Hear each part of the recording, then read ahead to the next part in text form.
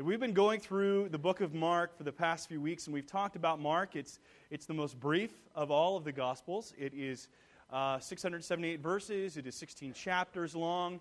Some believe it to be the very first Gospel, and we've talked about it being the man's Gospel. There's not a lot of great description. It's just the facts. And we're going through this, walking through it, piece by piece, section by section. And today we're going to be encountering some episodes within Jesus' life as he is dealing with legalists. Now, undoubtedly, if you've been in church for any period of time, you're familiar with the term legalism. And it's usually not a good encounter. If we've encountered the term, we've usually encountered the people. And legalism, it's very difficult to describe. It has a lot of nuances to it. But it's basically those who look to follow the rules to be justified in the face of God. And I don't know about you, if you've ever dealt with it or struggled with it. I have in my own life. I remember when I first came to know Christ, I was passionate. I'm a zealous guy. And when I came to Christ, I came full bore. And I was like a bit like a bull in a china shop. I mean, I wanted to follow Jesus, no holds barred. And I looked and gravitated toward people that had a same or similar zeal to my own. So I remember interacting with a group of people who I thought they were really godly. They looked different. They sounded different. They were very emotional or emotive within worship. And the people that I had grown up with had not been so emotional or outward in their expressions of worship. And I'm an outward guy, so I was looking for that. And the more that I interacted with them, the closer that I got with them, the more guilty that I felt.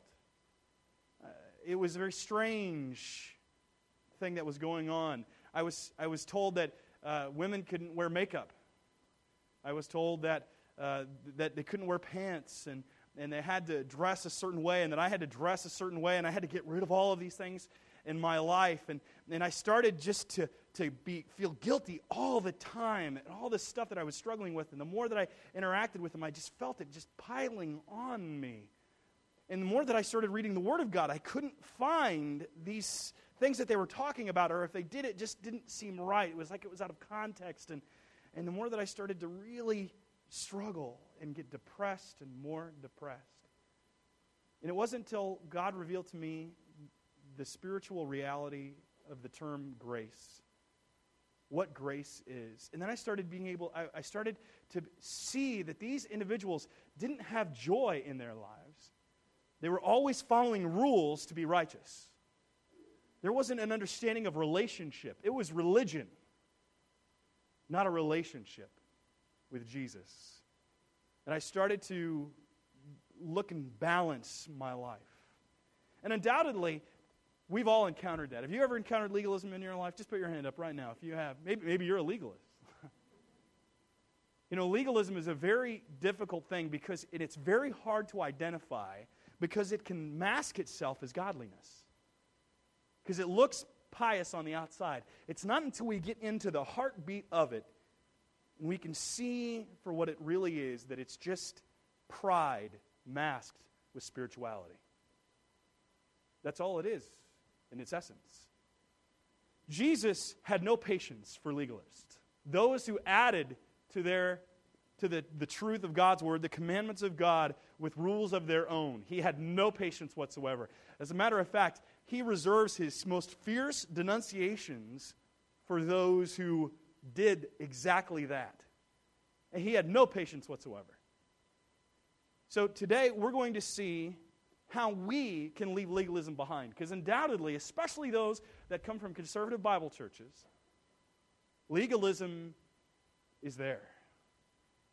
More found, I'd say, within Bible churches and Baptist churches and some of the very conservative churches. And not that we throw the baby out with the bathwater. Because usually it's a desire to maintain spiritual truth and the purity of God's word. Starts off as a good thing. But then it becomes the following the parameter around that truth as a means of justification before God. And we're going to see today, through these episodes within Jesus' life, how we can leave legalism behind. So I'd ask you to turn with me to the book of Mark, chapter 2. We're going to be reading a very extended section, and we won't be able to hit all of the details involved within this passage, but I'll try to give you the best highlights. Mark chapter 2, we'll be reading from verse 13 all the way through chapter 3, verse 6. It's our tradition here at Village Bible Church Grace Campus to stand for the reading of God's Word. And if you don't have a Bible, just listen in as best as you possibly can. The book of Mark, chapter 2, verse 13, the Holy Spirit says through John Mark, "He went out again beside the sea, and all the crowd was coming to him, and he was teaching them. And as he passed by, he saw Levi, the son of Alphaeus, sitting at the tax booth, and he said to him, 'Follow me.' And he rose and followed him. And as he reclined at table in his house, many tax collectors and sinners were reclining with Jesus and his disciples, for there were many who followed him.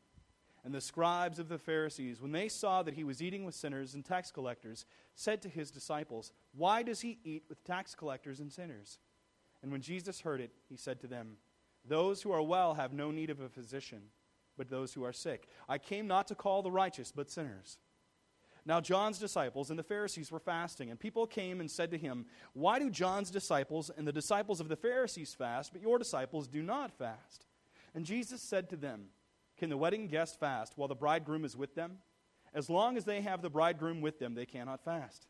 The days will come when the bridegroom is taken away from them, and then they will fast in that day. No one sews a piece of unshrunk cloth on an old garment. If he does, the patch tears away from it, the new from the old, and a worse tear is made. And no one puts new wine into old wineskins. If he does, the wine will burst the skins, and the wine is destroyed, and so are the skins. But new wine is for fresh wineskins.' One Sabbath he was going through the fields, and as they made their way, his disciples began to pluck heads of grain. And the Pharisees were saying to him, 'Look, why are they doing what is not lawful on the Sabbath?' And he said to them, 'Have you never read what David did when he was in need and was hungry? He and those who were with him, how he entered the house of God in the time of Abiathar, the high priest, and ate the bread of the presence, which is not lawful for any but the priest to eat, and also gave it to those who were with him. And he said to them, The Sabbath was made for man, not man for the Sabbath. So the Son of Man is Lord, even of the Sabbath.' And he entered the synagogue, and a man was there with a withered hand, and they watched Jesus to see whether he would heal him on the Sabbath, so that they might accuse him. And he said to the man with the withered hand, 'Come here.' And he said to them, 'Is it lawful on the Sabbath to do good or to do harm, to save life or to kill?' But they were silent. And he looked around at them with anger, grieved at their hardness of heart, and said to the man, 'Stretch out your hand.' He stretched it out, and his hand was restored. The Pharisees went out and immediately held counsel with the Herodians against him, how to destroy him." Let's pray. Father, we come into your presence now, asking that you give us clarity on how to look within your word. Lord, peel back the layers of unbelief and sin. Lord, help us to see who you are and how we might leave legalism behind. Convict us, use us, transform us, and help us to be more like you, that your name might receive glory. We pray this in Jesus' name. Amen. You may be seated. Legalism, as I just mentioned, is notoriously hard to define. And in researching this message, I encountered a lot of different definitions that I'd like to share with you today.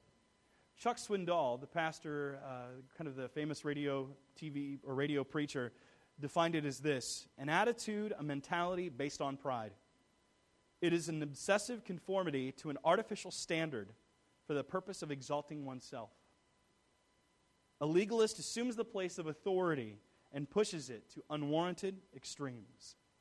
In an interview with Howard Hendricks, Chuck Swindoll described legalism, the problem is this: when we get into areas that are not set forth in Scripture, either in precept or even in principle.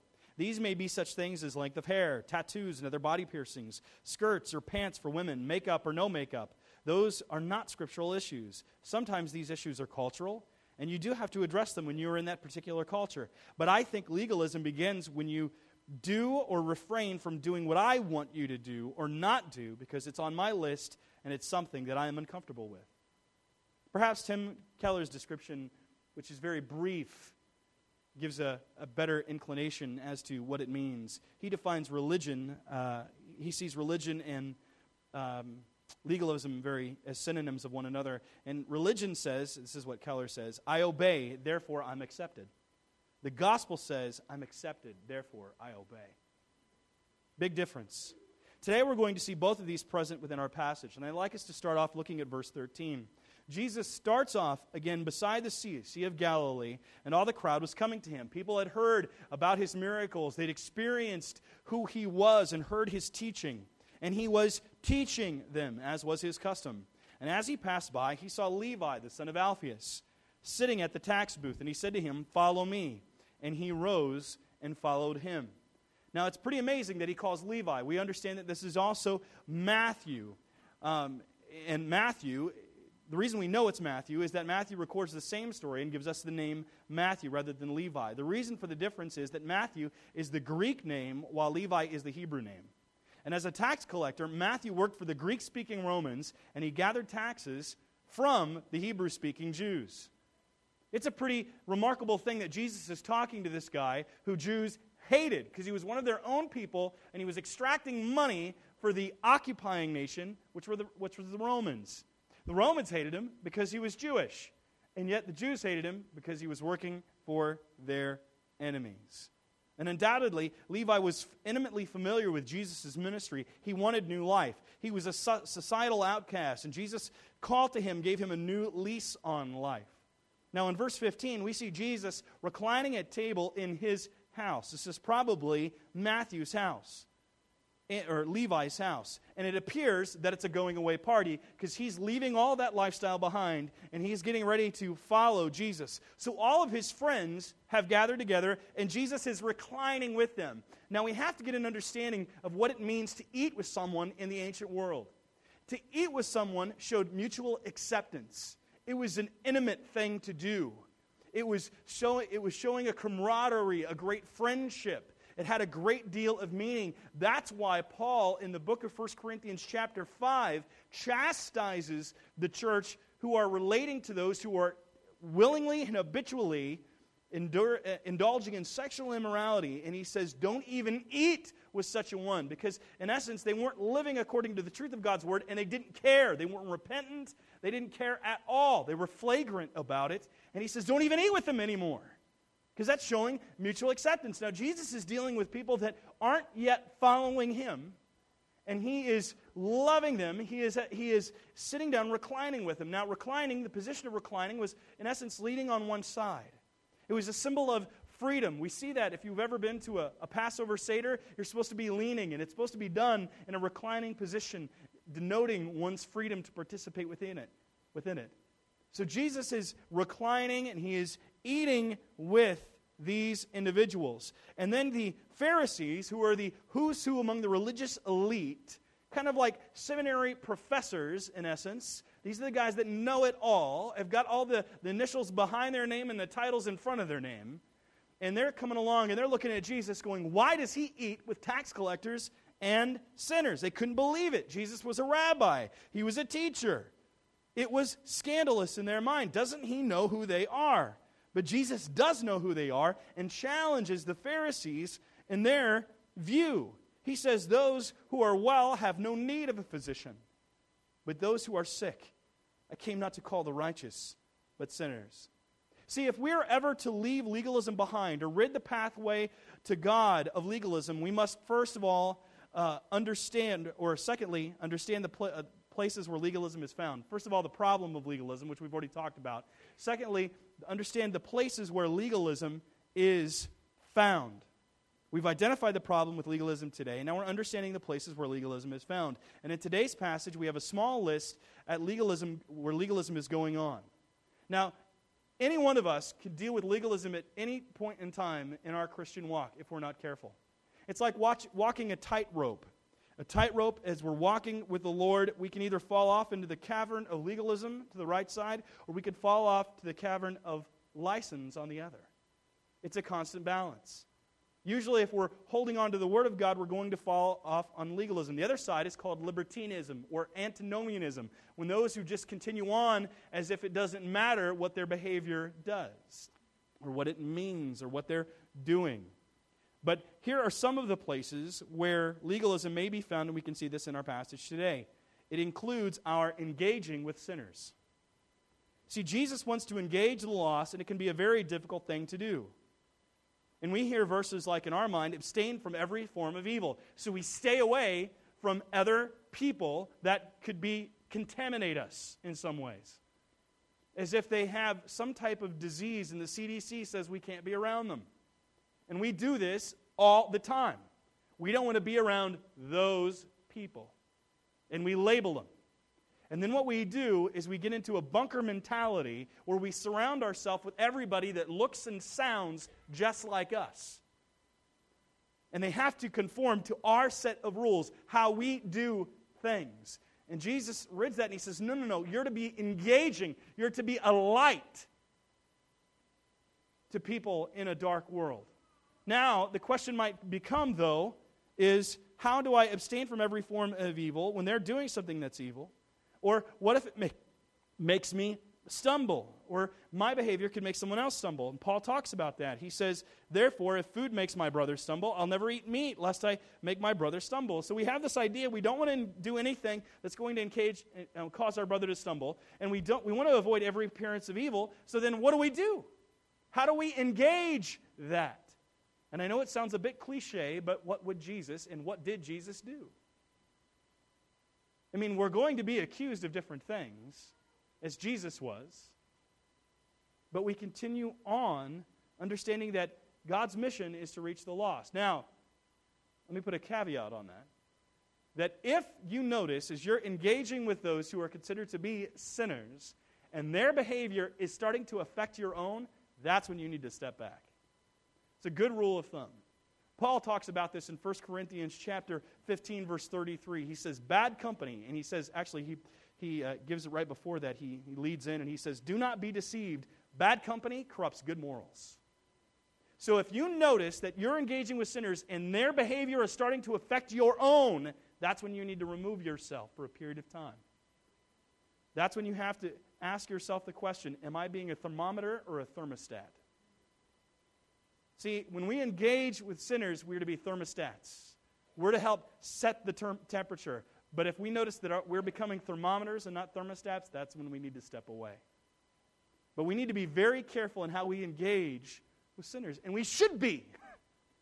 We should be in our workplaces, in our families, with our friends, with our acquaintances, with those whom we meet in everyday life.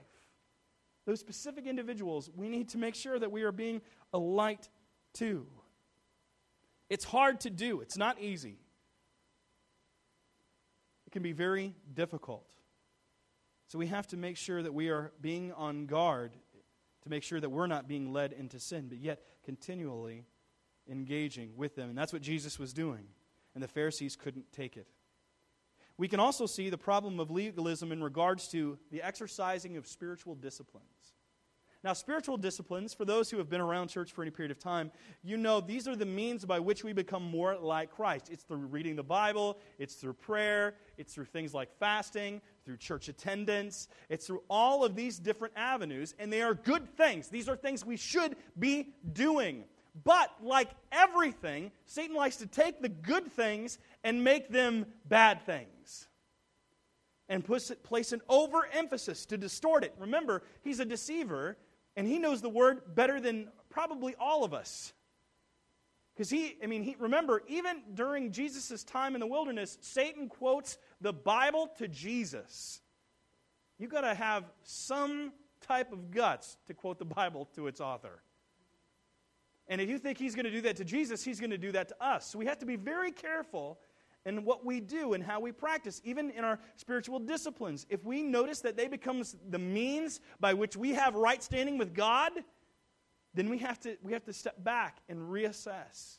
Because see, these individuals come to Jesus and they said, John and his disciples fast, but your disciples do not fast.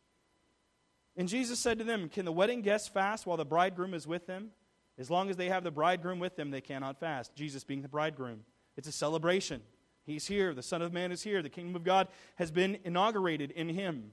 The days will come when the bridegroom is taken away from them, and then they will fast in that day. So Jesus is saying here, they should be fasting. Now, I'm talking now about the danger of continually to do it all the time and making it a law, but we also have to make sure that we're actually doing it. Many of us don't do it. Fasting is always optional, but Jesus said, and then they will fast in that day. Fasting is a means of drawing close to God, where we show that we are upheld by every word that proceeds from the mouth of God and not of ourselves. When we continue to deny ourselves food for any period of time or any other thing that we consider near and dear to our hearts, you'll start to notice a change happening in your life, or we will start to notice a change. I notice in my own life, when fasting comes, certain anger comes out that food masks. Certain behaviors that I have kept in check through just eating and drinking, and then they're not allowed to be covered over anymore, and that I have to deal with them with the Lord in the right manner. So there should be fasting, but we must make sure that we don't make a law about it. Jesus says in verse 21, no one sews a piece of unshrunk cloth on an old garment. If he does, the patch tears away from it, the new from the old, and a worse tear is made. And no one puts wine into old wineskins. If he does, the wine will burst the skins, and the wine is destroyed, and so are the skins. But new wine is for fresh wineskins. Now, this word for tear here is schisma, which means division, tear. A wedding requires good clothing and ample wine, so this section would flow naturally for Jesus' hearers. Cups and jars were made of pottery and metal. And another more portable kind of vessel was made of leather, typically from a single goat skin. New wine was put into such a bottle that would ferment, and which would allow it to expand with it. A new bottle would be strong and could stretch without breaking under the pressure of the gases produced by fermentation. But an old one might burst because it would dry out, and you'd put new wine into it, and as it would ferment, it couldn't handle it, and it would expand and bust. Now, Donald English, in his commentary on Mark, says this: the double parable of the patch and the wineskins now broadens out the issue. There is a glad freedom about belonging to the kingdom of God proclaimed by Jesus. The old way is simply not able to take it as an adjunct or a new element. The new patch tears the old garment, and the new wine bursts the old wineskins. Jesus is not saying that the old should be discarded. He is affirming that what has now come far surpasses all that went before. The old should not hold back the new, however, by making it conform to its shape. In other words, the New Testament, or the kingdom of God, is far different from that which was seen in the old. We can make laws and rules out of everything and anything and everything, and that is especially true in our spiritual disciplines. Here we see it with fasting, but we can do it with anything, like having a quiet time. We can run ourselves ragged trying to keep on our devotions. Yes, we're to take our cross and carry it daily, but nowhere else are we called to sit down every day in a certain setting to read such and such a passage. I see many Christians burdened by this.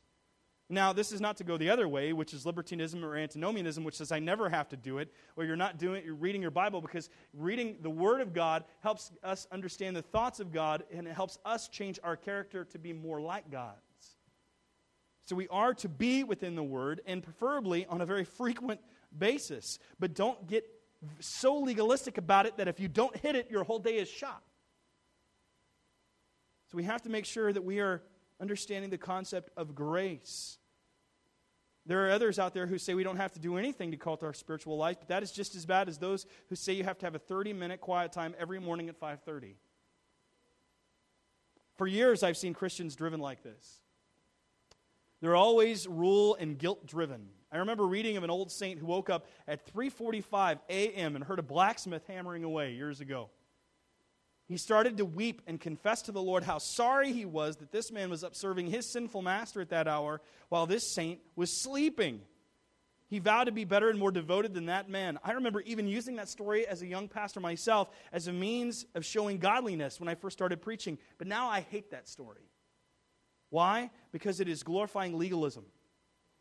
He's being guilt-driven by what someone else is doing. Not grace. Not grace. He was driven by rules and guided by guilt, not by grace. See, as I mentioned before, walking with Jesus is a bit like walking a tightrope. You have legalism on one side and libertinism or liberalism or license or antinomianism on the other. And we can easily fall off one way or the other. The only thing that can balance us, remember you ever seen a tightrope walker? What are they holding? A big pole. That's grace. Grace is what balances us to walk with Jesus. It keeps us from falling off one way or the other. See, to the antinomians, Paul would say, and people even said they would supposedly say, and he says, shall we continue in sin that grace may abound? By no means. How can we who have been freed from sin continue in sin any longer? He's saying, no, grace balances me. But yet don't be legalistic and go off the other way. Hold grace in balance, and you'll be able to walk securely. Grace is what helps us. See, another area that legalism has been known to be seen is elevating the Sabbath. Elevating the Sabbath. In verses 23 up through 3:6, we see two episodes talking about the Sabbath day. And in the first situation, we have Jesus' disciples plucking heads of grain on the Sabbath. Now, Doug Goyne, who's a pastor, in his message on this passage says this: the disciples plucking heads of grain, rolling them between their hands to get rid of the husk, and eating the grain was considered to be work. Can you believe that? This was considered to be work in the ancient world. It violated the Sabbath rest according to religious rules, actually. He says, I have a copy of the book called the Mishnah, which is a compilation of interpretation of and commentary on the Old Testament, written by many different rabbis, scribes, and Pharisees between about 200 BC and 200 AD. There are 36 pages on keeping the Sabbath. 36 pages. Here is one short paragraph entitled, The Main Classes of Work Forbidden on the Sabbath. This is what's forbidden on the Sabbath, according to the Mishnah. The main classes of work are 40 save one, so 39 classes. Sowing, plowing, reaping, binding sheaves, threshing, winnowing, cleansing crops, grinding, sifting, kneading, baking, sharing wool, washing or beating or dyeing it, spinning, weaving, making two loops, weaving two threads, separating two threads, tying a knot, loosening a knot, sewing 2 stitches, tearing in order to sew 2 stitches, hunting a gazelle, slaughtering or flaying or salting it or curing its skin, scraping it or cutting it up, writing 2 letters, erasing it in order to write 2 letters, building, pulling down, putting out a fire, lighting a fire, striking with a hammer, and taking out aught from one domain into another, carrying something, say, from inside your house to outside. That's nuts. Each of these 39 classes of work has a section where it is expanded and explained point by point. According to the rabbis, Jesus and his disciples are guilty of at least 4 of these 39 classes of work: reaping, threshing, winnowing, and food preparation. None of this rabbinical commentary has any biblical authority. It is human tradition that was carefully worked out over centuries, piously, prayerfully, probably with pure hearts and very sincere motives. The rationale for a book like this was probably to protect the law and control irreligious behavior on the part of people who are trying to keep the law. Having these rules meant that they wouldn't have to think about it. Legalism, always seeing itself as protecting and defending, the problem is that it's extra biblical. Talk about rules. Jesus' disciples were hungry and needed food and just started eating them. Jesus was showing here that he is Lord on the Sabbath day, and the Sabbath was made for man, not man for the Sabbath. In the second episode, we read of a man with a shriveled hand. The words used to describe the condition of this man, or the word for shriveled or withered, is to dry out, become dry, and it was completely withered. The perfect tense points to a withered state and may show that it was not from birth, but was a result of injury by accident or disease. But as Jesus is getting ready to heal this man, the legalists were watching him, waiting for him to screw up. The word in verse 2 actually is this. It says that they were looking at him, observing. It means to observe from the side, to observe minutely, going along as if it were the object for the purpose of watching its movements. It was used for keeping a watchful eyes on criminals. That's the word that's being used here, to make sure that it's like looking out for a bowl lest it be stolen. So they're just waiting to see if Jesus would heal, because that's what legalists do. They're waiting for you to mess up so they can come by and thump you. Remember we've talked about Bible thumping? Remember that? It's like Chuck E. Cheese when you have the whack-a-mole. This is what people do, just waiting for you to sin. They whack, whack, whack. And they say, you need to get more in line with the Word of God, brother. Whack! We have to be very careful. Yes, the Word of God is useful and for profitable for preaching, teaching, and training in righteousness, so that the man of God may be thoroughly equipped for every good work. It is to show us our sin, but it's not to be beaten over people's heads. It is living and active and sharper than any double-edged sword, but we need to learn how to wield the sword correctly, like a surgeon's scalpel, not a butcher's knife. Precision. Precision. So we see Jesus. They're watching him. They don't care about healing, which is amazing to me. That they're waiting to see if he violates the Sabbath by healing a guy. Nobody else has ever been healed. They don't care about that. And seeing a miracle in their midst, in their mind, it's unacceptable because he's violating the rules that we've set up. So much for grace. Jesus says to them, is it lawful on the Sabbath to do good or to do harm, to save life or to kill? They can't even respond to his question.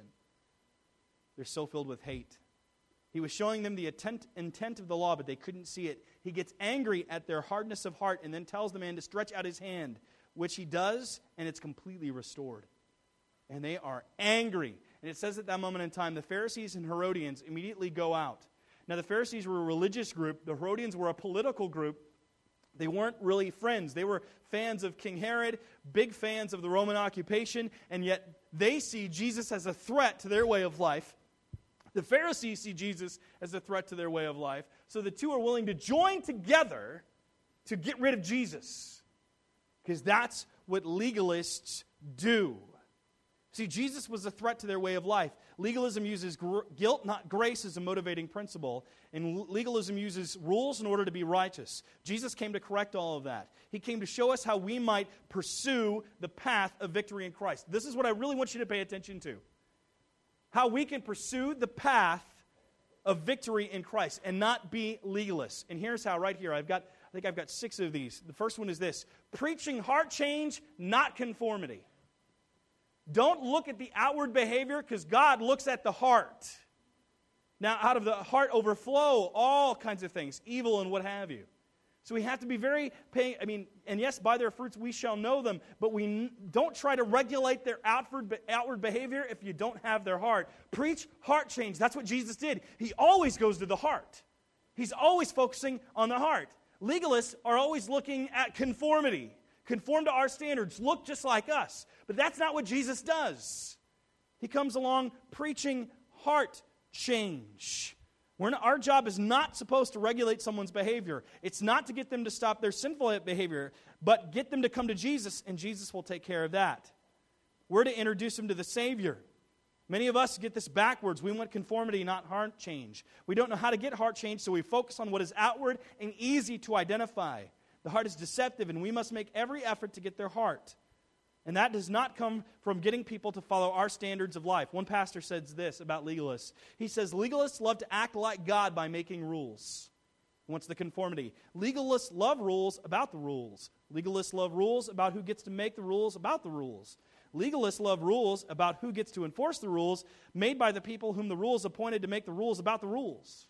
Legalists really love rules about who gets to interpret the rules that rule, and legalists get perfectly euphoric when they get to enact the rules by punishing people who break the rules as interpreted by those who appointed the rules. In the end, legalists want to rule through rules and wield the rules like weapons to divide the church body into bloody parts. Wow. It's all about the rules. So to avoid legalism, we must make sure that we're being holy, not hypocritical. See, the Pharisees and the Herodians, rather than carry about the man who had just been healed, they go out and plot on how they might kill Jesus. See, that's what legalism does. It looks at the outward behavior, but yet inside it nourishes things that are far worse. So we must make sure that we're not being hypocritical, but being holy. Not holier than thou. Holy. Living according to what God has set forth within His Word, but always relying and coming back to grace. For it is by grace we have been saved, not by works, not by our rules, but as by grace. We must make sure that we are being hypocritical, being holy, not hypocritical. Another way that we can leave legalism behind is making sure that we are reaching out, not regulating righteousness. Reaching out. See, Jesus was great in that He reached out to everybody. He loved IRS agents, the immoral, and the ignored. He fellowshiped with political zealots, the pious, the poor, and the prodigal. The bold, the braggarts, the brash, the bleeding, the blind, and the barren. He ministered to the deaf, the diseased, the demon-possessed, the doubting, and the determined. He loved the convict next to him on the cross, for crying out loud. Even in death, he was reaching out. One pastor wrote that legalism threatens the church's ability to reach the lost. He says this: legalism is too often in the conservative church, in its effort to keep itself and its children away from the corrupting influence of sin, has simply removed itself from sinners. It has ostracized those who do not agree to abide by extra-biblical rules, and it has used those rules as a litmus test for true faith. As a result, many churches have lost their opportunity to be a prophetic voice in the sinful world. They rarely engage the culture, and when they do, it's only to scream slogans at those with whom they disagree. He goes on to say, legalism is nothing less than an attempt to define holiness as we see it rather than as God sees it. As a result, it's a threat to the gospel, and it destroys the church's ability to fulfill its God-given mission by hiding its light under a bushel. Instead, we must renew our faith so that the true gospel of Jesus Christ is given the opportunity to transform even the worst sinner, which means actively pursuing just those kinds of people. Legalists aren't idiots, though. They're responding to a real problem, the corrupting influences of the world. So what should churches do? Rather than building walls around ourselves, we must stick close to Jesus, who is not corrupted by involvement with sinners. Legalism does not actually keep anyone from sin, he points out, but rather only serves to rearrange the flesh and get people to stop drinking, smoking, and having sex, only to start being proud of their morality. Another way we can leave legalism behind is to make sure that we are speaking intelligently, not ignorantly. See, these guys, Jesus actually quotes to them, and you can almost see the sarcasm or just sense it in his words. When he says, "Have you not read? Have you not read?" Come on, guys. You guys are the experts, is what he's saying to them in the Bible, and yet you don't know this? You're speaking ignorantly. And so often within the churches of God, we speak ignorantly, not intelligently. And we sound like idiots. And yet, we hide behind this guise of cliche, which is, God said it, I believe it, that's the end of it.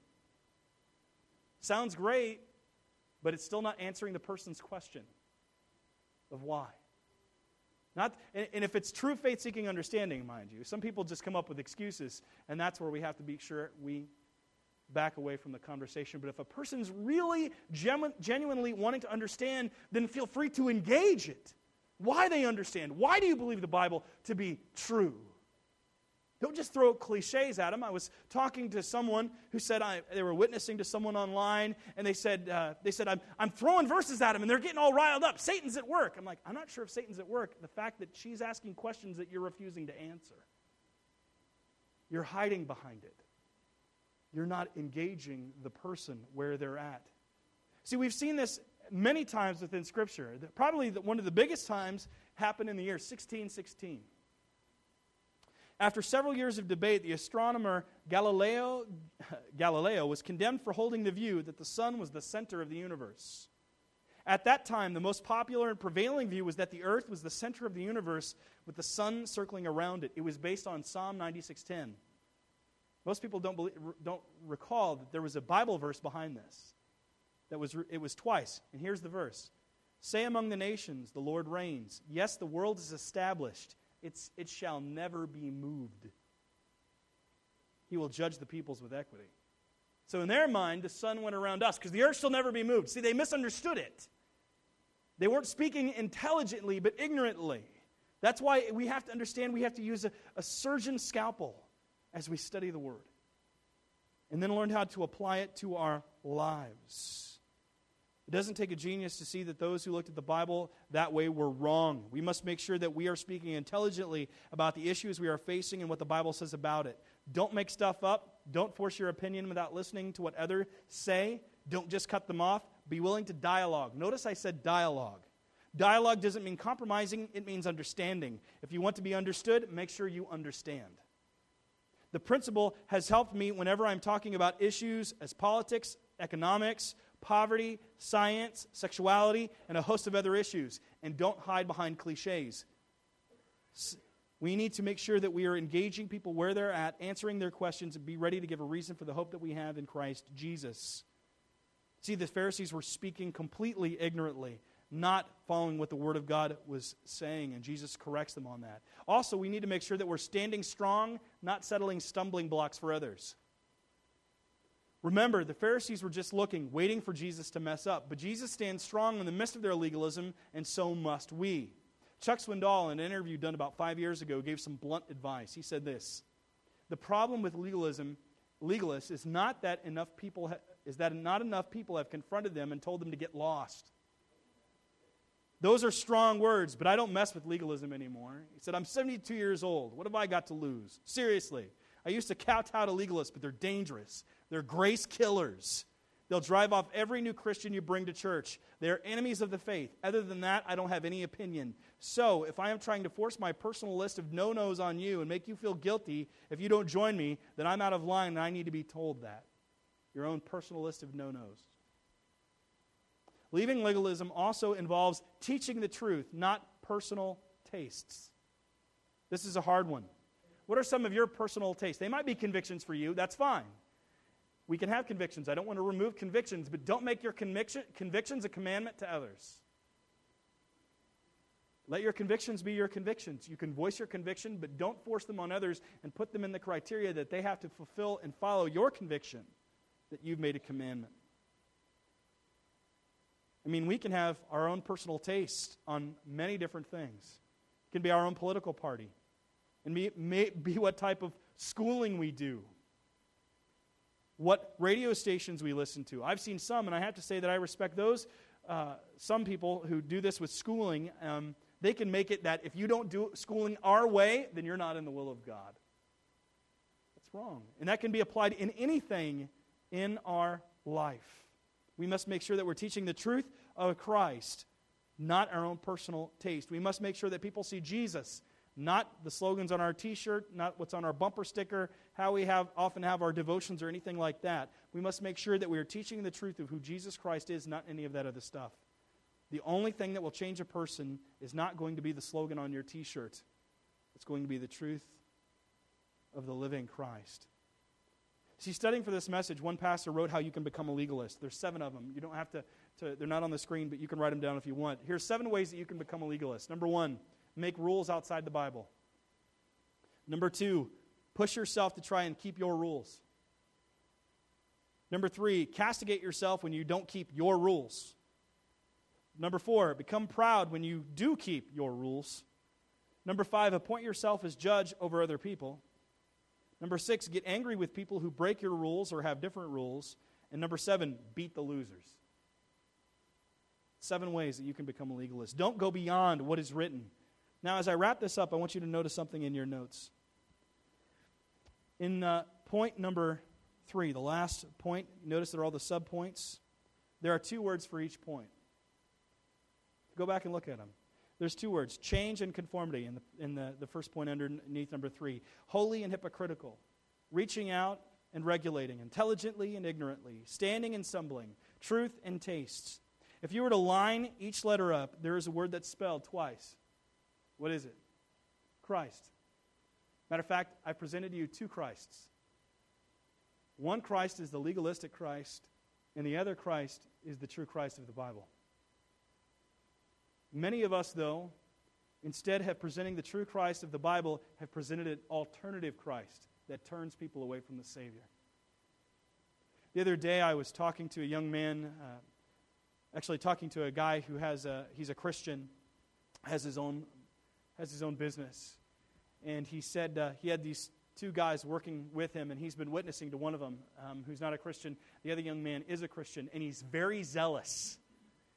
Almost too zealous, and he's legalistic in sharing his faith and in this guy's face. Not to say that we shouldn't be bold, but this guy has taken a very long approach in witnessing to this young man. He's been doing it over years. They work together on a daily basis. He's continually witnessing to this young man and showing him who Jesus is. This young man's had a very abusive background and past.